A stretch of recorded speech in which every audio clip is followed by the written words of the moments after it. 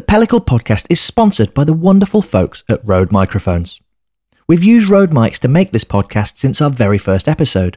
I'm a big fan of the Ep21, their vintage voice studio condenser, which we use for our voiceovers and narration. Recently, I've also turned to their Reporter handheld mic, which is perfect for capturing interviews in the field. This introduction is being recorded using their best-selling NT USB Mini, plus a little EQ and compression. It's a brilliant little USB mic that's perfect for improving your audio, especially your video calls. You just stick it on your desk, plug in your headphones, and sound more like you're in a studio. The NT USB Mini is available now, and it's just £99 RRP. Go check it out at Rode.com. Thanks again to Rode, and now it's on with the show.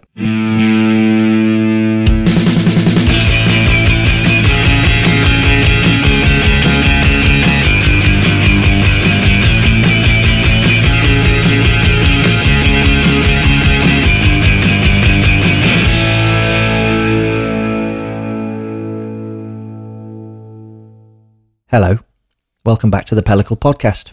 I'm Matthew Curtis. Now I know what you're thinking. It's been a little while since the last episode. In fact, it's been 4 months, and I'm really sorry about that, guys. That last episode on cider was really popular. It got us to number 21 in Apple's food and drink podcast charts, and I thought, okay, this is great. We've got more and more people tuning in. We've got a bit of momentum. I need to get some more episodes out. But I had to start writing my book, Modern British Beer, which is out from Camera Books on August the 12th.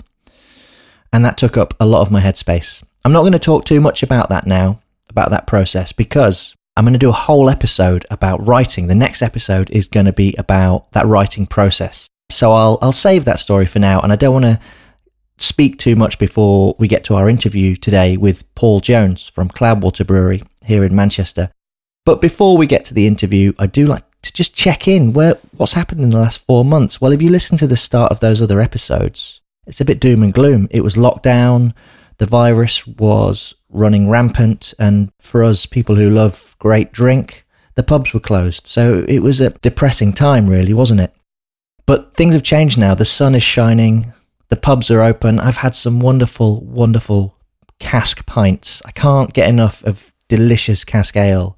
So I feel like we've turned a corner. I know things are a bit up in the air at the moment, but right now, pubs are open. I've had my first vaccine shot with very mild side effects. So when your vaccine's available, do get it if you can. But yeah, I'm feeling optimistic and I'm feeling good. And it kind of leads into today's conversation because it's the first in-person interview I've done in 15 months. In fact, when I turned the mics on at the start, I was nervous. My heart was going.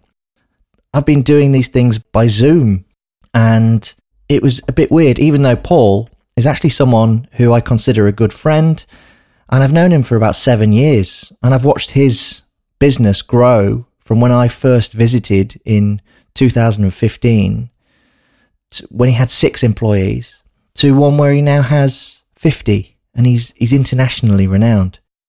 In the grand scheme of things, Cloudwater's still quite a small brewery, but in terms of UK craft, it's very well known. And Paul, as you know, is outspoken. He puts his neck out, and I respect that about him. He constantly challenges me in my stance on things. We do agree on a lot of things, but we disagree on others. I think that's healthy. I think if we just agreed on everything, then conversations wouldn't be as productive as they are. The reason I wanted to chat to Paul, this interview was actually arranged a while ago, because in January 2016, I had an article published about Cloudwater, and I was really desperate to be the first person to write about them in a meaningful way. And so that article was published on Good Beer Hunting in January 2016, and late last year I reached out to Paul and said, I want to do like a 5-year catch-up, but via podcast rather than writing. And so we tried to arrange a date where we could both sit down and chat, which we were going to do outside because of the restrictions. But then the pandemic got much, much worse, and his responsibility was to his business and his staff. So I just thought we'd wait for things to settle down.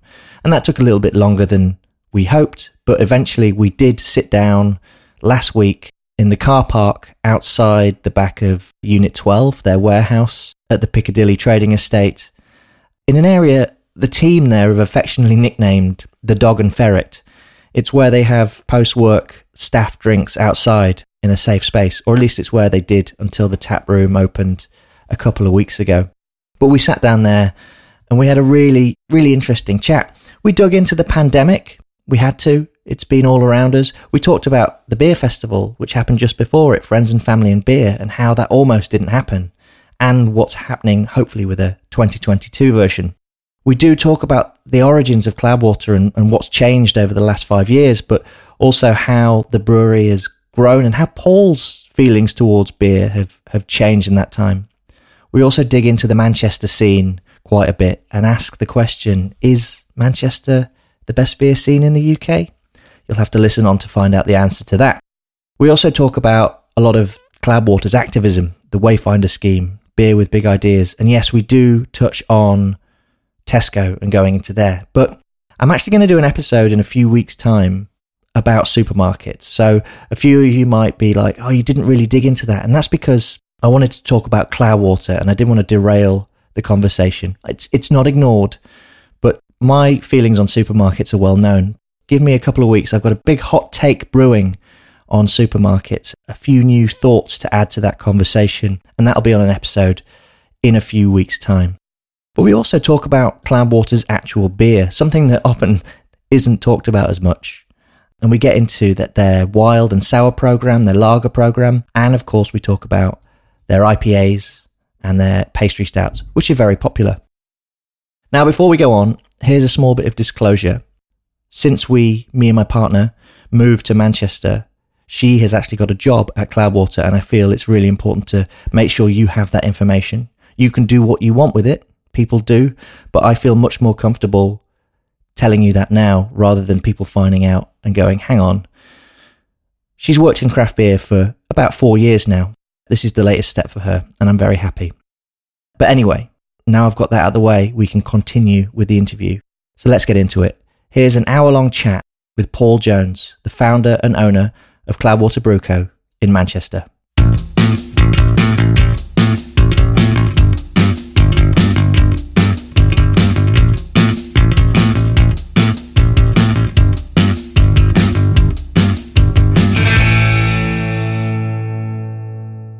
Paul Jones, Cloudwater, welcome to the Pellicle podcast. Thank you very much. Thanks for having me on. My first in-person guest on the podcast in nearly 18 months. And we've picked quite a location for it. We're in, what do you call this place? The Dog and Ferret? It got christened the Dog and Ferret.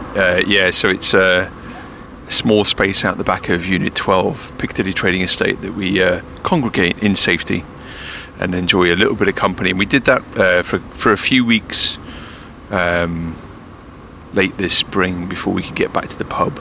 Just sort of took a bit of pressure off. Yeah. And you can see Piccadilly Station from where we're sat. It's a glorious view. It's a glorious day, and it's we're trying to get back to normal, aren't we? We've been through. You've just opened your tap room, Unit 9, after being closed for. Did you reopen in the summer last year? No. Why did you stay closed last summer? Because you could have opened. Yeah, we could have. My central commitment to the entire company was no one gets sick at work and no one loses their job. And even though we could have opened during the summer last year, it didn't feel appropriate, frankly, because we didn't feel as though we had confidence in the measures that we could take to protect the staff. The pandemic has been evolving, understanding of the pandemic's been evolving, and frankly the information that we've been fed here in the UK has either been wrong or weeks or months late.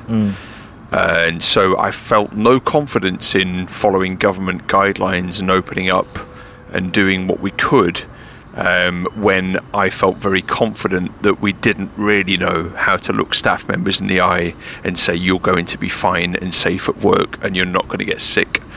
So we just took the decision to sit it out, really. I I guess another small part of that decision was also holding space open for operators that didn't have alternate ways to do business. You know, we were functioning, keeping cash moving, making payroll each month, essentially doing what we needed to do, surviving. And so it also felt like, well, you know, there are quite frankly businesses that can only make money off draft beer sales. So when those opportunities arose and we couldn't resolve how to do that exceptionally safely, leave it to other folk that felt like they could. Yeah. How does it feel now, though, to have Unit 9 open? Surreal, weird. You were one of the first breweries to bring in precautions in February. Yep. You know, you did a long blog post. Yep. People thought you were overreacting, but definitely you were not. No, not at all. So one of the troublesome aspects of our whole national response was insisting upon data-driven changes. You know, and from my point of view, waiting for data to exist was going to take months. We could just look at countries that had been through epidemics and pandemics more recently than we had and copy their behaviour. So I was paying attention to what Hong Kong was doing and not necessarily what the government was saying, because they were not as precautious in the beginning as they ended up being some months in. But citizens in Hong Kong reacted quite strongly, kind of engaged in a level of social distancing, full-time mask wearing, and that just made me sit up straight. Made me think, you know what, if that's how folk are reacting when they've been through this sort of stuff before, you know, SARS was obviously a very terrifying ordeal for folk in Hong Kong. I just thought, well, let's just adopt the behaviour of people that have this lived experience that we don't have, and if that means that we're a little bit more precautious than we maybe need to be, the worst that can happen is that we're safer. Yes, indeed. Yeah. But now it's a good feeling. You've got people in the bar again, the most sophisticated ventilation system. Oh, without a shadow of a doubt. Manchester. So we've changed our ventilation system in Unit 9, and it is now geared to operate at a level that would befit us having a 200-person exercise class doing spinning, and it would still remove enough breath vapor per hour, do sufficient changes per hour that folk would be safe in that environment. So we used to really begrudge building controls and systems that we needed such an overpowered ventilation system, and now we think it's great. It's just a little bit more ducting and programming, and we definitely feel very confident. So we've been using CO2 meters throughout the company, in office spaces and enclosed environments, shared working spaces where we couldn't segregate, and now we're running CO2 meters in Unit 9, and I can tell you, we have the data to say it's not far off being outside, except you're warm and dry. Indeed, yeah, and I've been a couple of times and it's been lovely. And you do pints now, which is nice. Yeah, there's been an executive decision there to move up from 2/3 to pints, especially when you've got beers like your Hellers pouring, which suits the format. You pivoted quite heavily to online sales. Yep. During the pandemic, and direct sales. What was the reasoning and the importance of taking that action for you? Because some people didn't agree with it, independent bottle shops, for example. But what was your reasoning for making these difficult decisions? Not ending up having to let 50 staff go. That's it. and you made no redundancies? No. So my number, like I said, our number 1 and 2 commitments to staff through the pandemic was no one gets sick at work, because we're going to adopt very safe working practices, and no one loses their job. Like, we will do our utmost to protect every single person throughout the company. Departments that were defunct, like taproom staffs, departments that were seeing their roles change immeasurably overnight. So folk that don't agree with what we did probably don't understand enough why. It's quite literally the case that when you have a lot of folk that are placing their trust in your company values, that work with you, and you're saying to them, we are going to make sure that you still make payroll every month throughout this pandemic, we just had to become a very, very different company overnight, really. The strange thing that the pandemic's amplified, from my point of view, is just how incredibly different every single brewery situation is. We like to think that the industry is made up of very similar businesses, but you try and find me, an investment model, a route to market model that actually looks like ours. You try and find two breweries that really honestly compare in terms of what they're paying staff, what their route to market looks like, what year one looked like to year three. You can't really honestly make those comparisons when you start to appreciate the industry with the level of detail that I have, on just how different breweries are. So in a way, we all look the same because we're making the same beer and we're making fun experiences for people. But none of our peers had anything like the same year 1 to 2, 3, 4, 5 that we did. So our position going into the pandemic was £250,000 worth of beer sold on credit, and all of those customers temporarily out of business. And that's about, at that point in time. So are you talking draft sales, pubs, bars, rather than cans? Yeah, well, our business was 50-50, draft and into bottle shops, but all businesses temporarily shut down. And no one knew when anyone was going to be able to reopen, in what format, what level of business there would be, whether businesses would survive. So I just looked at £250,000 that I was not going to get back, a major cash flow crisis that we needed to solve within weeks, because again, at this point in time, furlough didn't exist. There was rumours of it, but no detail. And so, how the hell do you navigate that and again look staff in the eye and be like, you actually don't need to worry, we're going to do something here that is going to protect the business enough to make sure that you're okay. So we took a decision to function temporarily very differently to the previous 5.5 years business. We've always been 90+% wholesale. First year 96%. I think that might have worked down to about 92 or so by the time the pandemic hit. So we've always been a very, very wholesale focused business, and we took the decision that the only way that we were going to both save our cash flow and try and cover our ongoing costs was by bringing all of our efforts towards business to customer sales. We've never I guess we never imagined any kind of point in time where that would be possible in the UK. The UK is a phenomenal scene which is really enriched by all the various different ways in which people can buy beer. So we like I say, 5.5 years before the pandemic, our business model was completely in support of those kind of very rich and diverse ways in which folk can enjoy beer experiences and get recommendations and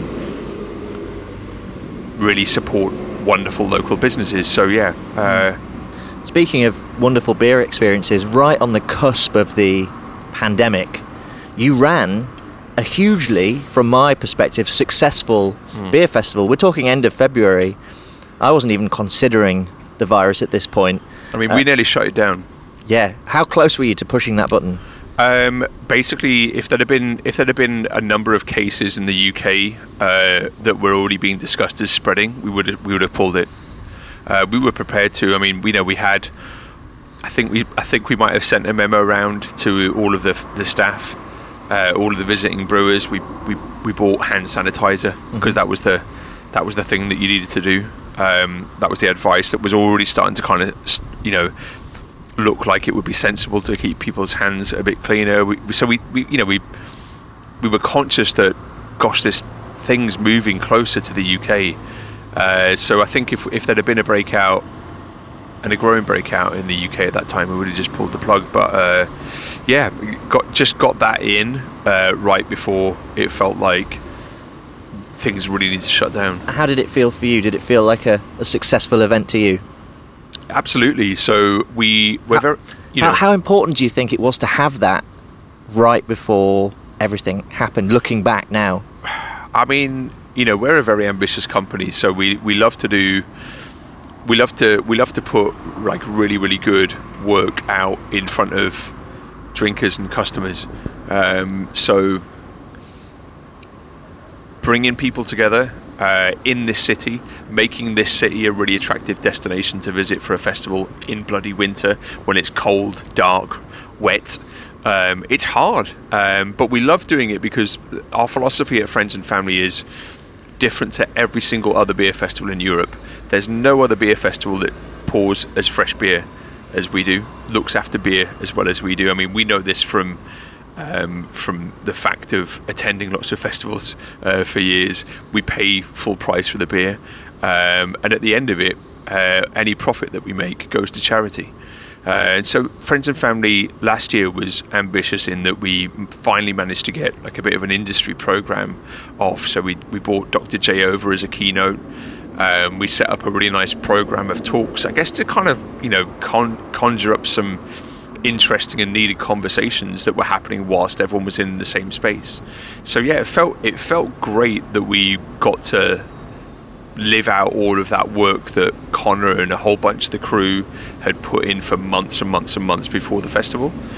Felt really good that we managed to do that. We didn't feel guilty that we shouldn't have done it, because like I say, if we'd have seen any evidence of things going awry here in the UK, we would have just pulled the plug. And indeed, I ended up being kind of blown away, terrified at suggestions that other beer events were going to continue apace throughout 2020. There's a lot of optimism, I guess, because folk don't like to think that terrible things are going to happen, and I kind of understood where a lot of the sentiment was coming from.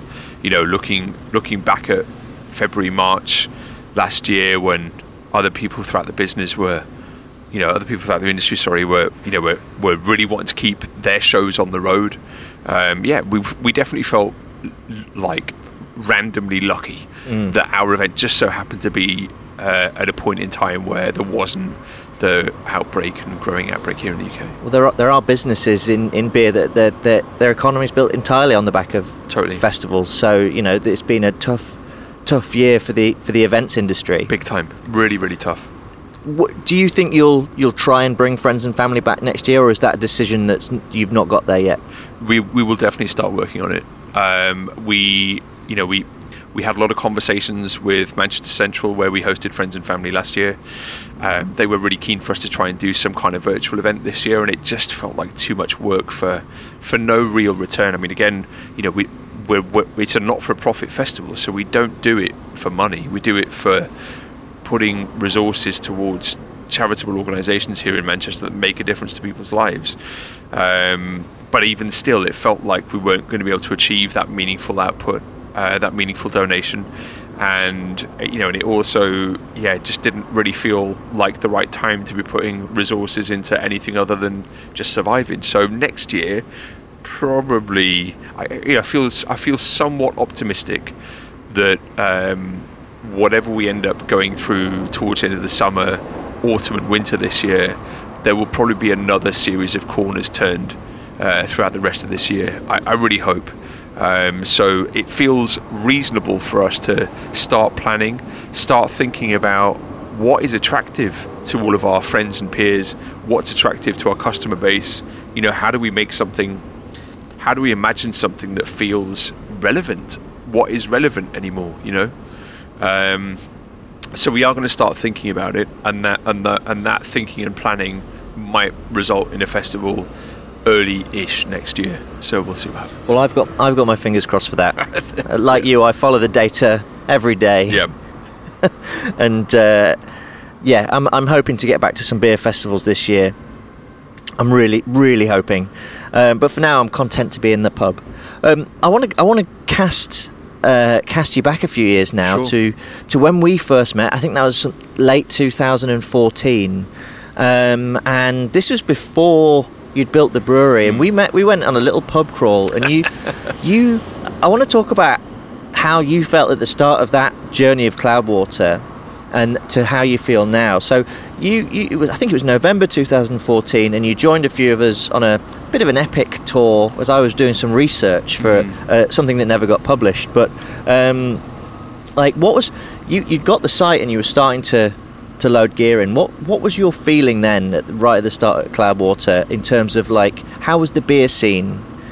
Can you remember how you felt 7 years ago? Yeah, I felt really excited. I felt like there was a good chance that we were going to bring something into existence that Manchester would fall in love with, and it felt really exciting to be putting a team together of people that had enormous experience within the beer industry. So it felt like we had quite a lot of sort of power in our conviction. And yeah, I guess, God, you're so busy when you're setting up a business that, of course, everything's kind of about the future, but you're so busy in the present moment that you just keep yourself kind of locked into what needs doing that day, that morning, that week. But the overriding feeling, I think, between all of us in the brewery and in the team that was kind of forming them was just one of excitement and anticipation. Kept us going. Do you remember the date you released your first beers? I remember brewing our first beers on Valentine's Day.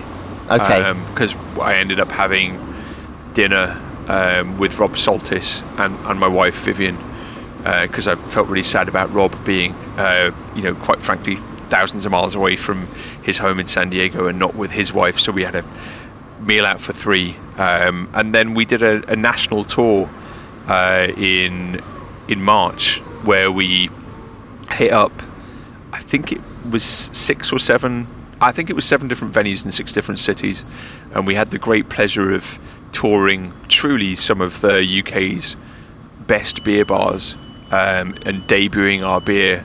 What were those beers? I remember there was a Goza, a lemon Goza, a Hopfenweiss.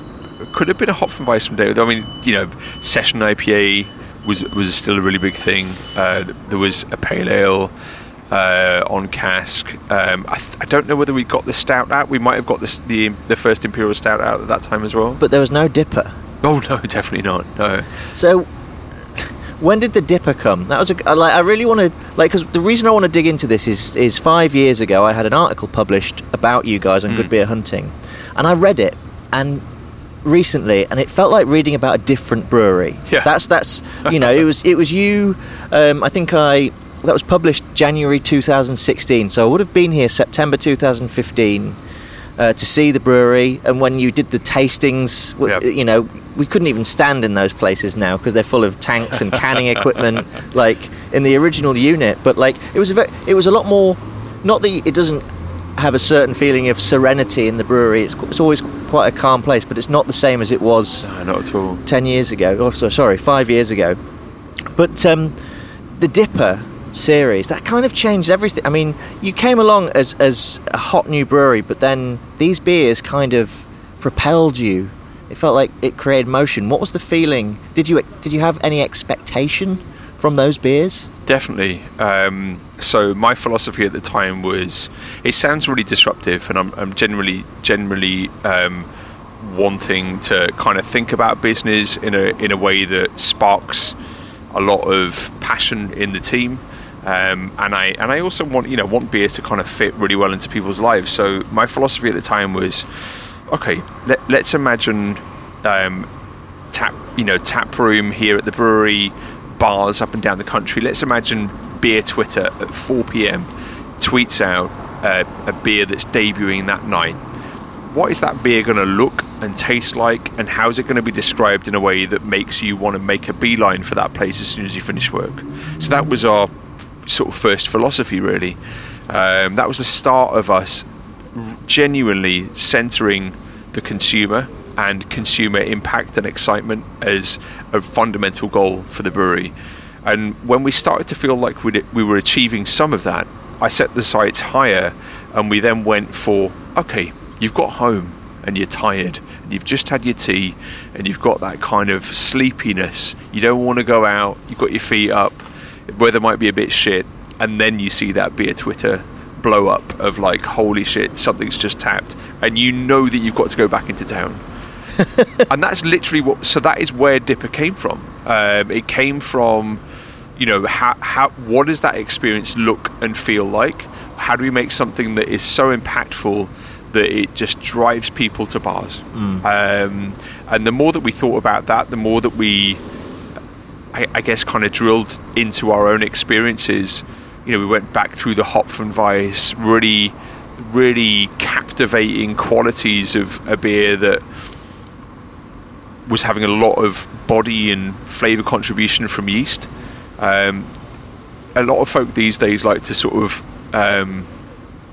complain about the lack of diversity in UK beer. You know, everything's like New England strain and Dipper-esque, but like then everything was USO5. Literally every beer being released was being fermented with the same strain of yeast. Pretty much. So when we started working with, with wheat beer strains and hops and kind of seeing what could be done, we just got really excited about, gosh, if we could actually pull a solid contribution from yeast into the beer, hop it to a high level, and that's where that, you know, it was basically, we believed in ourselves as drinkers sufficiently enough that we thought, God, if we can make ourselves excited, if we can get that kind of buzz going in the team, and then surely there are going to be people out there that are going to feel the same. And so it felt really, really exciting. And the cool thing that, you know, that whole series did for us, our anticipation at the start of the life of the brewery was that, you know, like, yeah, we were going to do all this kind of fun stuff, and, you know, we were like, I'm sure people are going to like really get it and really be on board. And I mean, we just had to wade through a lot of animosity, a lot of rejection. Where do you think that came from? We were doing things differently, and gatekeepers didn't like it. Whether it was beer buyers or bar owners, or beer buyers at, you know, in bars rather than at distributors, or distributors themselves, a lot of folk were a bit crossed-armed about things changing and being done differently. You know, I got told hundreds of times, no core range is going to close your business. No one wants to drink strong beer more than once or twice a year.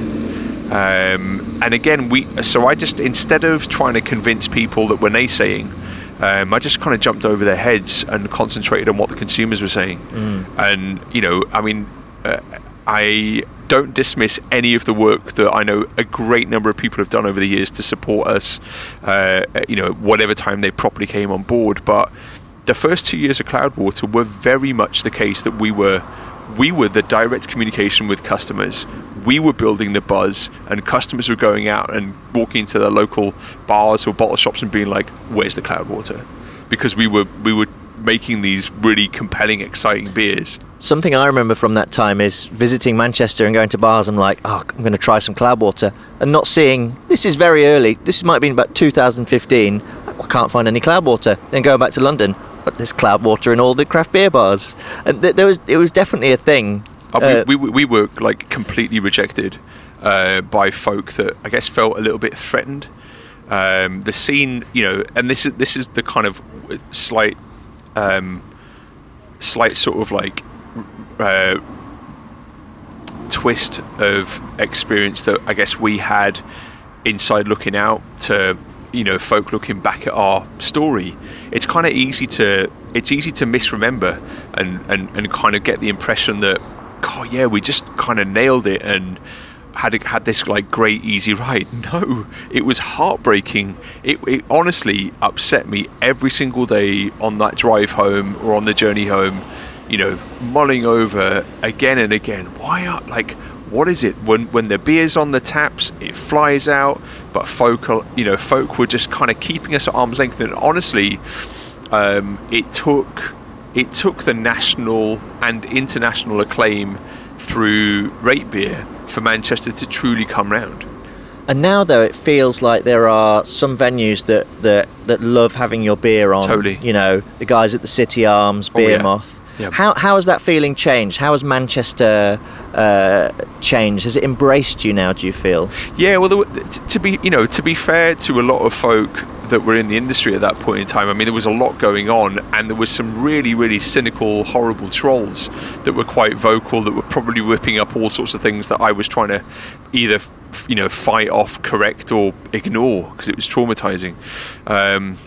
So, I think that there was, the scene was kind of curious, but I think it really took, like I say, it took that kind of massive welling up of appreciation and love for what we were doing from the consumer base to win a lot of the local industry and industry elsewhere that was maybe a bit skeptical. Now, honestly, we definitely feel a lot of love from the city. It now feels like we can kind of get out and knock on more doors and for the most part find people extremely receptive. I know you've got a particular love for some of the more suburban bars. I mean, when people come to Manchester, and town is like from the Northern Quarter to Deansgate, there's some amazing places, but I've lived in Manchester for coming on 8 months now, and what I've noticed is all these little bars outside like that. There's these lovely, almost villagey communities. Totally. I think the scene in Manchester now is it's developed to a point where there are, we've got some of our best customers nationwide in this city. When we kind of look at some of the volumes that some local customers get through. I'm going to put you on the spot. Would you say it's the best beer scene in the UK? Hands down. Why? You can't find another city that has been home to as much innovation in beer. Full stop. If you go all the way back to Brendan Dobbin in West Coast and work your way to the present moment from then, no one was innovating in hoppy beer as a city that also supported the great number of family brewers that we still have in good business. One of the few cities that resisted. You've got 3 family brewers, 4, including Robbie's in Stockport, whereas many sold to the big 6 in the 60s and 70s. Manchester hung on. Well, exactly. I think so. I think our heritage is really, really, really strong, and I think what's happened post sort of 2010 in craft as a continuation of the massive strides that were being made in microbreweries in this city prior to then, I think this city has always pushed really hard, and you can't go back to either the sort of early 2010s or the mid 2010s and find anything like us elsewhere in the country. Therefore, I mean, it sounds very self-congratulatory, but whilst there was excellent beer in many other cities, nowhere quite had the concentration of that traditional microbrewing. Younger breweries, same age as us, kind of dabbling in really cool hybrid kind of microbrewing to craft cask and developing super drinkable brands. We never felt, honestly, like anybody in the UK as a sort of city region of breweries, we never felt like anybody ever gave us any pressure in those first few years. There were people that were making good beer that were loved, but no one was like really trying to turn up the volume a little bit. So it felt like no one was really giving us that much hard work, and so that's what gives me the confidence to say I think Manchester genuinely has made the context within which we started brewing here at Cloudwater was just so inventive and progressive that we just had to live up to that. So 5 years ago, reading that article, referring back to that article, you didn't come across to me as a Manchester brewery. You were in Manchester, but you were a brewery for the UK. Yeah. How do you think that's changed? Do you feel like Cloudwater now is a Manchester brewery? Well, you know what? I kind of think that we always were, because again, when it comes down to like what we were being inspired by, Manchester's always been a city that's punched well above its weight. Music's outperformed here, sports outperformed here, arts have outperformed here. This is just a a post-industrial city that's managed to sort of drag itself out of post-industrial deprivation through grit and determination. And so, in a way, being more ambitious than just trying to make folk in local pubs and bars really happy with what we were doing was always meant to overserve the city.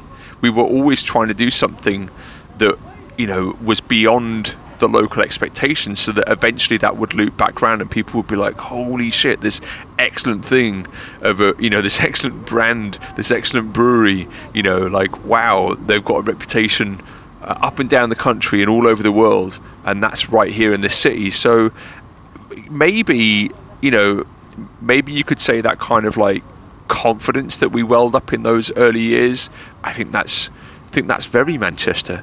So I think not being kind of focused in the same way that a microbrewery with a very small footprint of kind of pubs, not being focused in that particular way, I think there's something quite mank about that.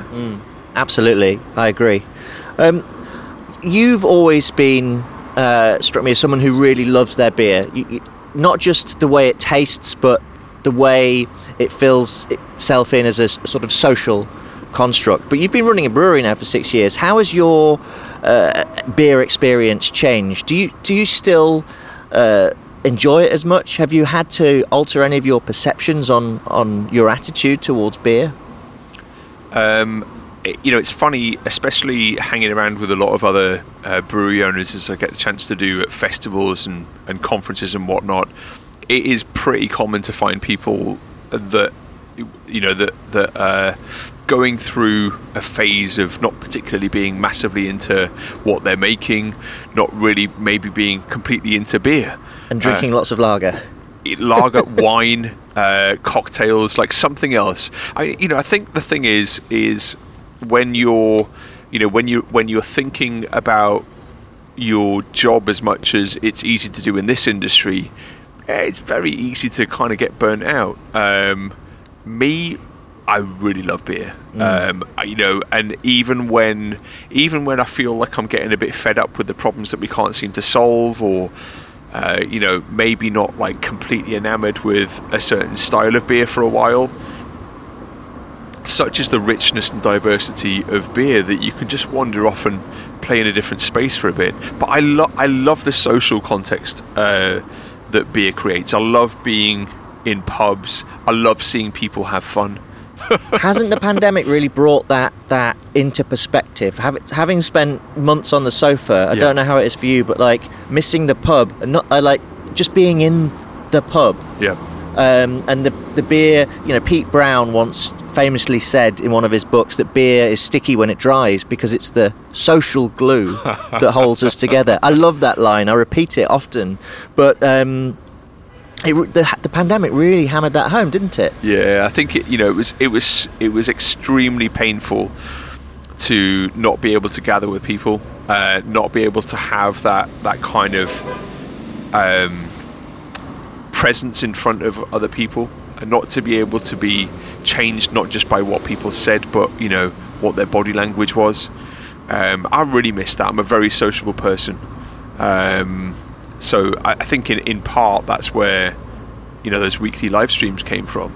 It's like, just how do we hold some kind of social context open during this social distancing pandemic? Let's talk about those for a second, just so the listeners have got a bit of context. So you've been doing these live streams for several months now, right? Every Wednesday? Yeah, every Wednesday since April last year. I've missed one. And you literally just talk for a couple of hours and get a guest on and have some beers on YouTube. I mean, that's the very basic. Oh no, I think it's even more basic than that. We just get fucking hammered with people at home, and we have loads of ambition for trying to educate consumers and enthuse consumers about specific features of beer and the industry and whatnot. But honestly, all we were trying to do is kind of replace the night at the pub. So we've been gathering, often pulling beer in that folk couldn't get and maybe would have sought out in a pub or in a festival.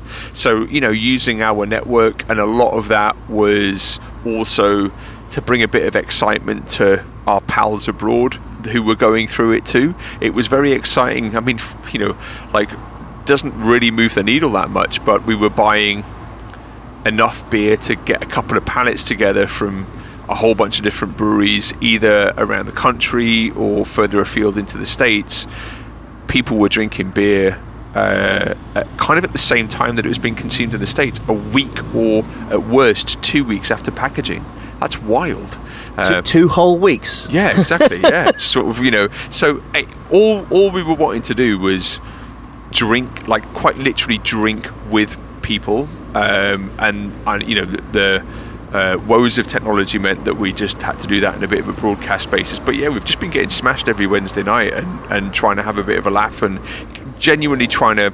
I did go on I went on so many Tory rants that Harry made me like a stinger.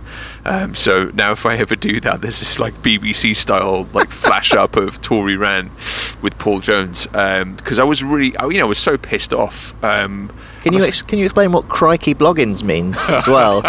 You can explain Tory rants as well. I share your anger, but yeah, crikey bloggins is like I don't genuinely try to police my language that much anymore, so I tend to swear, not loads, but a fair bit, and again, swearing around conversations about the incompetence of the government during the pandemic was very frequent on the stream, and one night, instead of swearing, I said crikey bloggins, and the team just cried laughing for a solid 5 minutes, because they were just like, this is so weird, like you would usually just drop another F-bomb, but they're...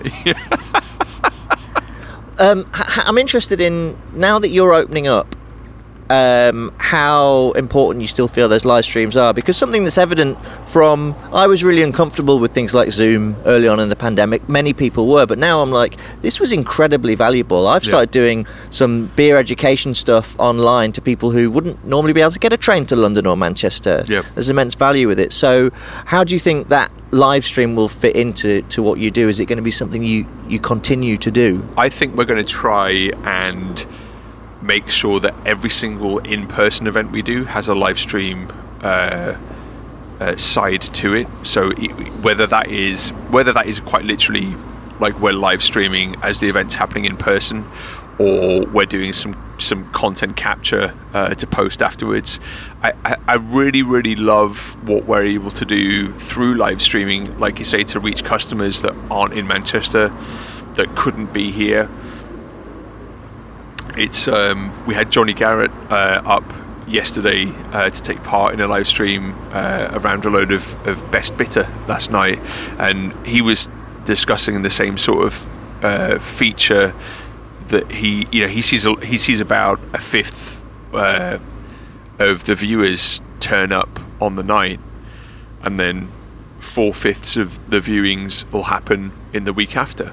So making that space online, holding that open, I think is definitely something that we're going to put our all into, even as things are opening back up, because again, for folk that aren't here in Manchester and can't come and visit us in person, can't come and hang out, we really want to try and hold those spaces open. And I think that there's going to be a place for a digital element to a whole lot of events going forward. I think I certainly really appreciate what being able to virtually attend an event means to me. So the level of convenience there, of course, is not the same. Of course, if you could be there in person and all the rest of it, great. But it's something that we're really, really going to try and keep going. Especially internationally, I think it's going to be, while nationally we might be opening up, the thought of jetting off to New Zealand or the States, that still feels like a fair way away. Definitely, big time. Let's talk about your beer for a minute, because I know there's so much to talk about, but I feel like we never talk about your beers. Like, just what have you been brewing recently that you've really loved? I think more than anything, we've been experimenting with our Helles production in a way that is getting us pretty excited. We just did 2 different tasting panels in this past week, sampling 15 different breweries' Helles alongside ours, and we think we're making some pretty damn exciting progress. So this is your pale lagers. There's been, I mean, yeah, they are tasting fantastic at the moment. But you're also making you're still putting out a lot of incredible IPAs. Yep. Why do you think there's such a thirst, a delight? There's still so much excitement around these styles. What's driving that for you? I think the same thing that's always driven IPAs. You can only get those particular flavour combinations in hoppy beer. There's a lot of other qualities of other beers that you can access through other foods and drinks. But if you want to get that combination of unique flavours that comes into pale ales and IPAs and whatnot, I mean, you literally just need to be drinking those beverages. So I think it's always really, really exciting for consumers. Anybody that's into hops, you just can only get that fix through hops. Your pastry stouts have been wildly successful as well. My continuous improvement. There's been demand. God, I wish we'd had a better name for that brand, but whatever. You can't, where did that come from? Well, my continuous improvement was just a kind of riff on what we were trying to do in starting off, looking back at our stout program up to that point, recognizing the inadequacies from our point of view. Again, coming back down to impact being a really important quality in our beer. We just knew that we were drinking stouts from a whole load of different breweries around the world, finding them very, very exciting, and then not finding those experiences at home. And it was like, fuck, we need to fix that. So I like those beers, but they're very strong. I'd love a 4.5% version. Just a nice chocolatey, pintable. Yeah, we're excited. We are getting a new canning line in about a month that comes with nitrogen dosing capabilities. Ooh. Enough said. I'm sure that we experiment a lot with, again, brands like MCI. We've done some really exciting ingredient additions in that series.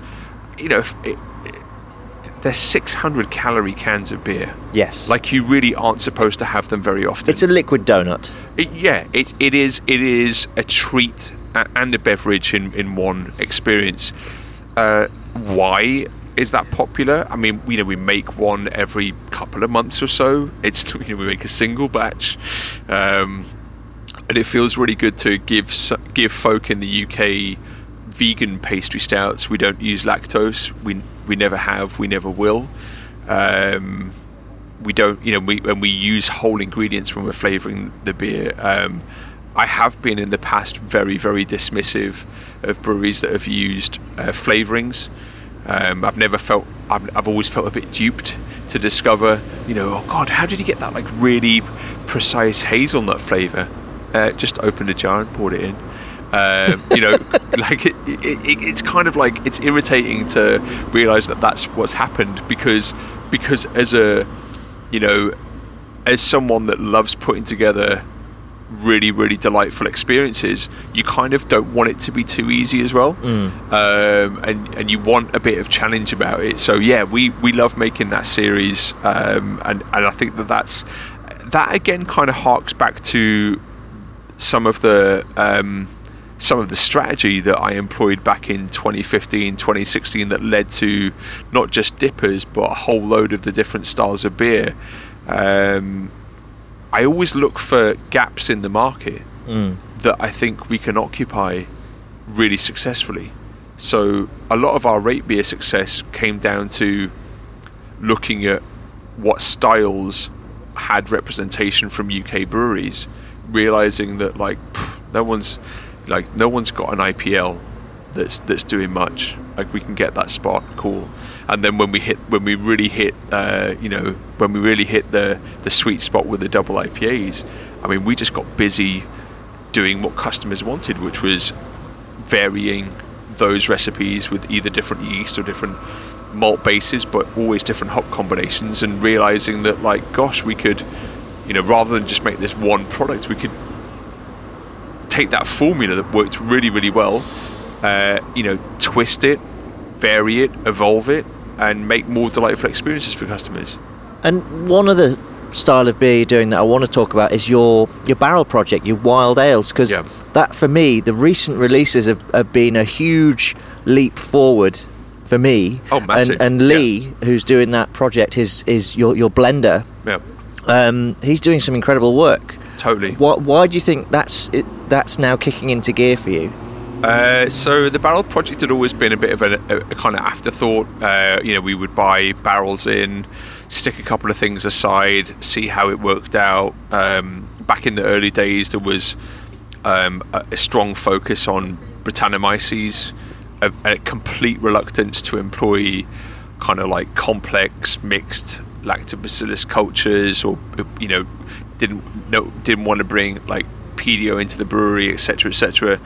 So I guess we always felt like we were really timid, too timid, with a lot of our barrel-aged beer production in those early years, and occasionally we'd hit a sweet spot that was a bit bolder, but there'd be like 1 barrel or 2 barrels. So kind of just taking all those learnings and bringing them all together, we had someone focus on the barrel program for about a year with the intention of kind of getting the releases happening on the regular basis, and that didn't work out as we all had wished it would have done. But Lee, who was heading up our packaging team at the time, is he's streets ahead in terms of experience of drinking mixed firm beers, spontaneous beers. He's got one hell of a palate. Well, yeah, he's been to Brussels for those sorts of drinking experiences more than the rest of us put together. So one of the things that works out really, really well is when you've got good drinking experience, it just gives you that confidence to put together products knowing that you've already got your finger on the pulse. And so when Lee's putting beers together, of course, he's really, really loving learning a lot through this new role, but his palate's exceptional. He never flinches to hand out samples and take the sort of harsh and cutting feedback that we issue internally for the sake of good customer experiences. He never kind of flinches away from that. He's always like, what do you think? And if we've got something bad to say, he'll embrace it, go away and think about how to iron those kinks out for next time. So I think his work ethic, in combination with his immense experience, he's a really, really good person to be working on that project. And the beers are absolutely, hands down, on another level to anything that we've ever produced. We're also very, very fortunate that the work that we've been putting in with Sean at Organic North, I started tapping Sean up 4 or 5 years ago for quantities of organic fruit. And it's taken us years to kind of win the trust of some producers enough that they're like, I'll put a couple of tons aside for you, knowing that you're definitely going to buy it next year. So some of that work's really paying off at the same time too. And randomly meeting a phenomenal barrel supplier in Belfast at a trip, of all places, at a trip to Boundary, that kind of changed things too. So it's been a lot of work over the years to try and shape that project up, and a lot of things are just slotted into place right now. I agree. Like those beers, they're just starting to sort of filter through now. The releases, they are streets ahead of some of those earlier mixed fermentation beers you did. So that's very exciting. Definitely. And I want to talk a bit about your tagline, because for a long time you've used the term modern seasonal beer. Yeah. What does that mean to Cloudwater in 2021? I don't know really. We're thinking about it again. We're thinking about what seasonality meant to us when we first started was styles of beer that were really drinkable. So that would be looking at brown ales and porters and stouts. When we wanted to make cask beer and sit round a fire at a pub in the autumn and winter, it would be lighter, hoppier table beers, grisettes, wits, saisons, British hop lagers. in the summer. Now, with the amount of breweries in this country, with the incredible number of releases that's happening, I think kind of we're going back to the drawing board a little bit and trying to reassess how can we make an expression of seasonality in our ingredients. I mean, we get hops sent through to us every winter from Yakima, from our purchasing there, and we get hops sent through to us generally at the end of the summer from our selection and purchasing work down in New Zealand. How can we make a bigger focus of that? I guess recently we've done some pretty interesting single hopped series to sort of present those lots and that production year. But yeah, we are scratching our heads again for how to make a good expression of seasonality in this point in time. It doesn't feel quite like the point of difference that it was when we opened up, and I guess a lot of that's to do with the fact that there's a great many more breweries turning their hands to a great many more styles. But recently you came out with a new tagline. Oh yeah. Beer with big ideas. So why don't you tell me about that? What spurred that change? A lot of that really came out of working closely with Stacey at Rock Leopard and having my eyes opened to how the beer industry looks from his perspective. His experiences of trying to get his foot through the door, trying to get his beer onto shelves, pouring through taps.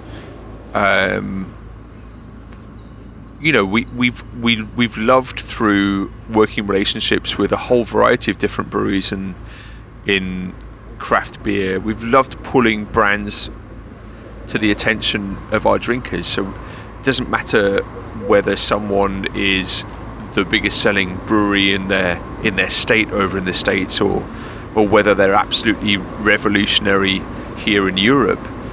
We've always loved kind of featuring breweries that we felt were making a big difference to the sort of drinking experiences that folk can have. And over the years, and especially the last 3 years, I would say, my focus has shifted away from what's exciting in the glass to what's exciting and necessary in terms of change and development of the scene, in terms of the beer industry being a little bit less centered on really a single demographic.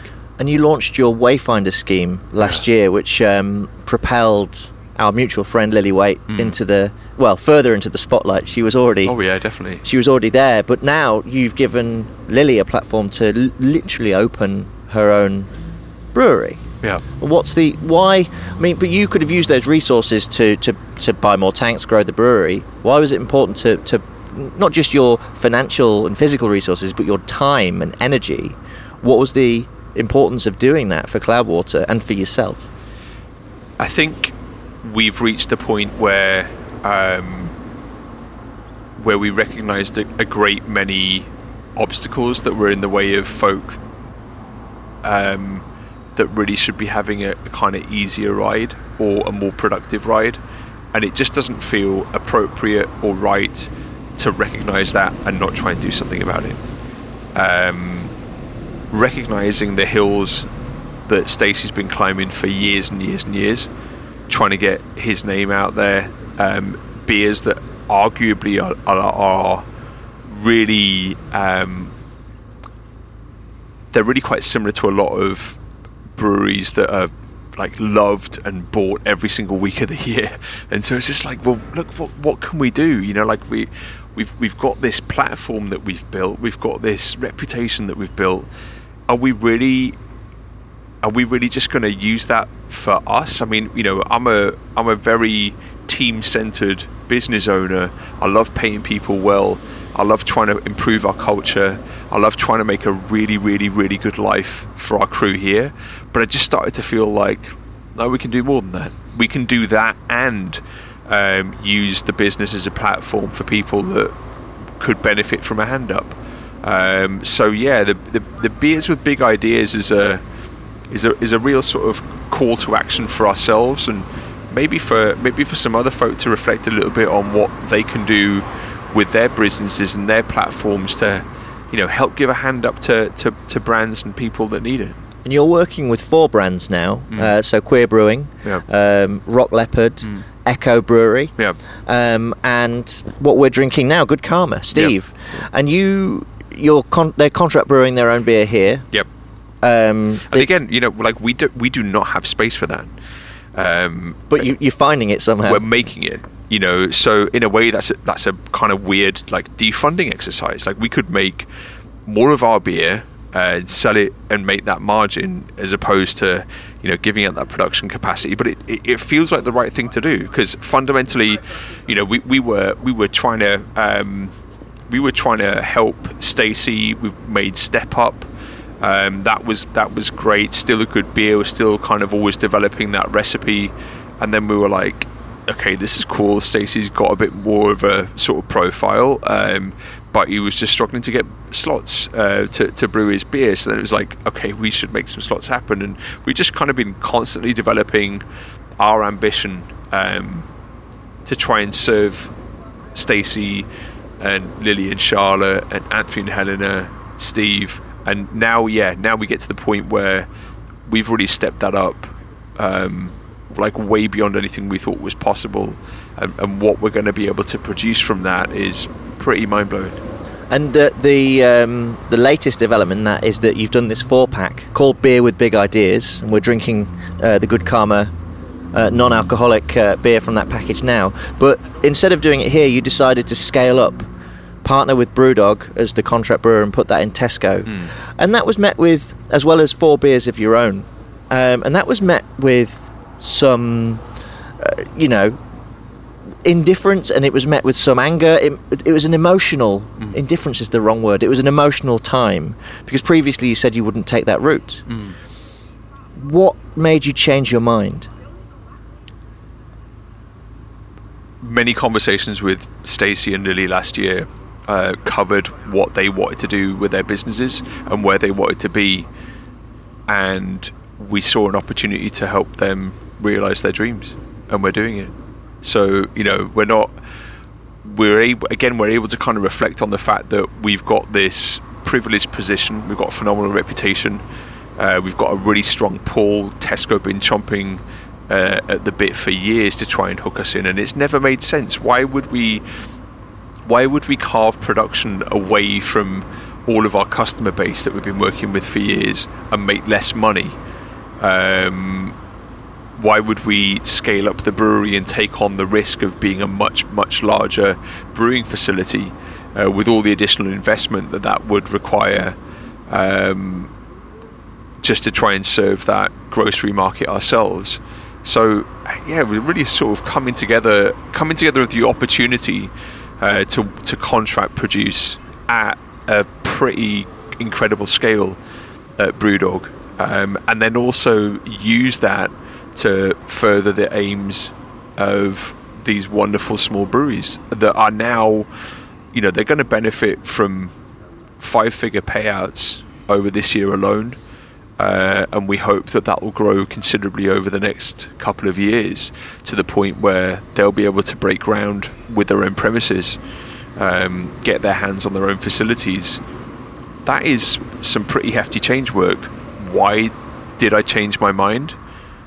Because I could, and because it was the right thing to do. It was never attractive to just make more beer with the ambition of just making more money. I'm not driven by that at all. I'm driven by trying to have a really impactful, nice life that makes me feel proud of what we are all doing here, that makes all of us here proud of what we're doing.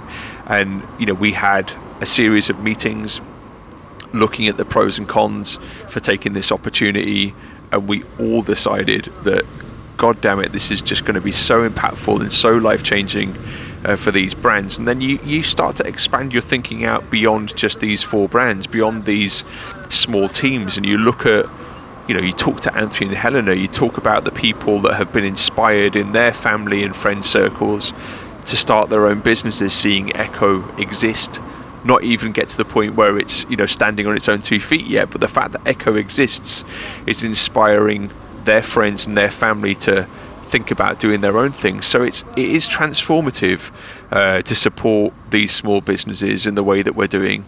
And I'm immensely proud that we've been able to facilitate that. You only have to look at the comments on Echo's Instagram to see the real impact it's making. Yeah. From black beer drinkers are like, this is a product I can relate to, this is a product I can engage with, and it's only the start, really. Yeah, totally. I feel like the beer industry is in a bit of flux at the moment. We've gone through this mad 10 years, and then we've hit the pandemic. Yeah. So there's a lot of change in the air, and I think, you know, for me, a lot of the reactions come from this sort of uncertainty.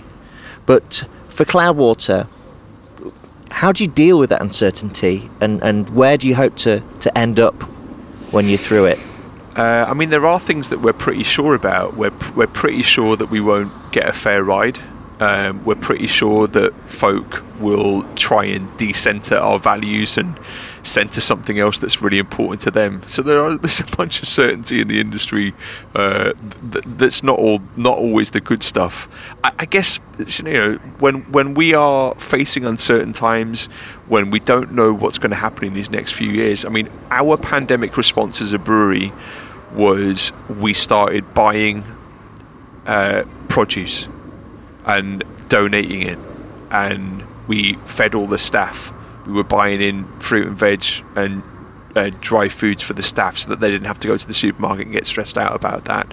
And then we started working with Mary Ellen, and that led to me being on the board at Eat Well, which is a CIC that's been feeding hundreds of people a week since the pandemic started. And then I did a whole load of volunteering work at, you know, Racial Justice Network last year after donating a load of cash to them from our Black is Beautiful beer. Our pandemic response fundamentally was doing as much as we possibly could that felt good and honourable and like we were helping other people out. You know, we had breweries listed through our through our online shop because they didn't have their own online shop, and they didn't have the staff resource to make that happen. So we were like, look, let's just list your product and market yourself through us, and we'll take 10% off the top, basically to cover the cost of the cardboard and shipping alone, no labour costs whatsoever. We'll do that so that you survive. And Mark Wellesby at Runaway says all the time, Matthew at Boundary says all the time, a whole load of the folk who we managed to stock last year say we just wouldn't be here if it wasn't for that. So our entire pandemic response was to dig deep and try and be as helpful as we possibly could with the business, and I think that is how we'll continue to operate. I think when you're faced with uncertainty and you don't know what's going to work, do the thing that feels right, do the thing that feels powerful, do the thing that feels transformative. You know, take the circumstances that you've got, take the opportunities that you've got, and make something phenomenal happen. You know, it's easy to look at the pandemic and just feel just complete, like, I'm prone to a lot of anxiety. You know, I've been living with anxiety ever since I was in my early 20s. I'm prone to over worrying about everything, and I thought to myself, well, this whole situation right now might end up completely overpowering me and completely deflating me and making me feel like the only thing to do is kind of, you know, hide. I didn't want to do that. Didn't feel right, especially not looking around and seeing folk that were up against it in other ways that we bloody weren't ourselves. So it's like, let's work together, let's dig in, let's make some really phenomenal things happen. And that's what we've done all the way through the pandemic, and I think that's the business that we are now.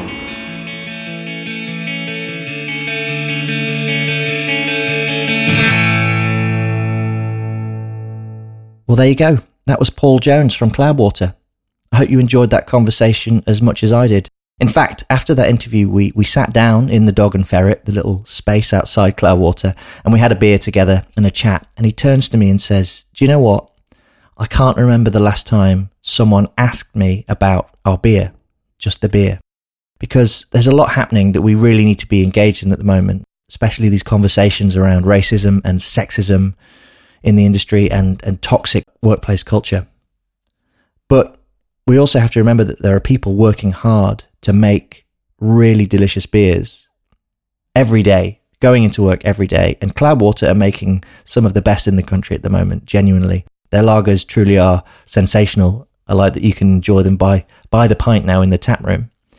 And if you do get down to Unit 9, their little tap room here in Manchester, it's a great space. Do dig into some of the mixed firm stuff we talked about, the sour and fruited ales that come in big wine bottles that Lee Daniels is making. Like we said in the interview, he's got a real great taste and perception of where these beers should be.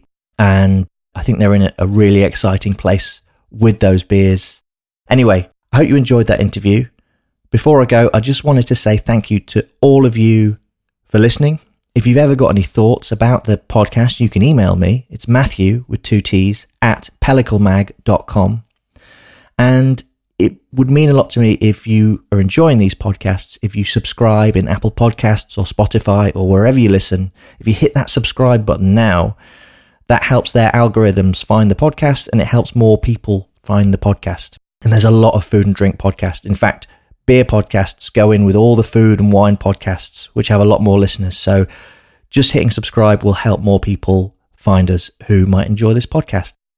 And a special thank you go to our Patreon supporters who make Pellicle possible. We have about 240 individuals and some businesses that choose to give us a little bit of money every month. Now, it's really important to me and my co-founder, Johnny Hamilton, that we keep Pellicle free for everyone. The website and the podcast will never be behind a paywall or anything like that. But the people who do pay, that money goes directly to all of our contributors.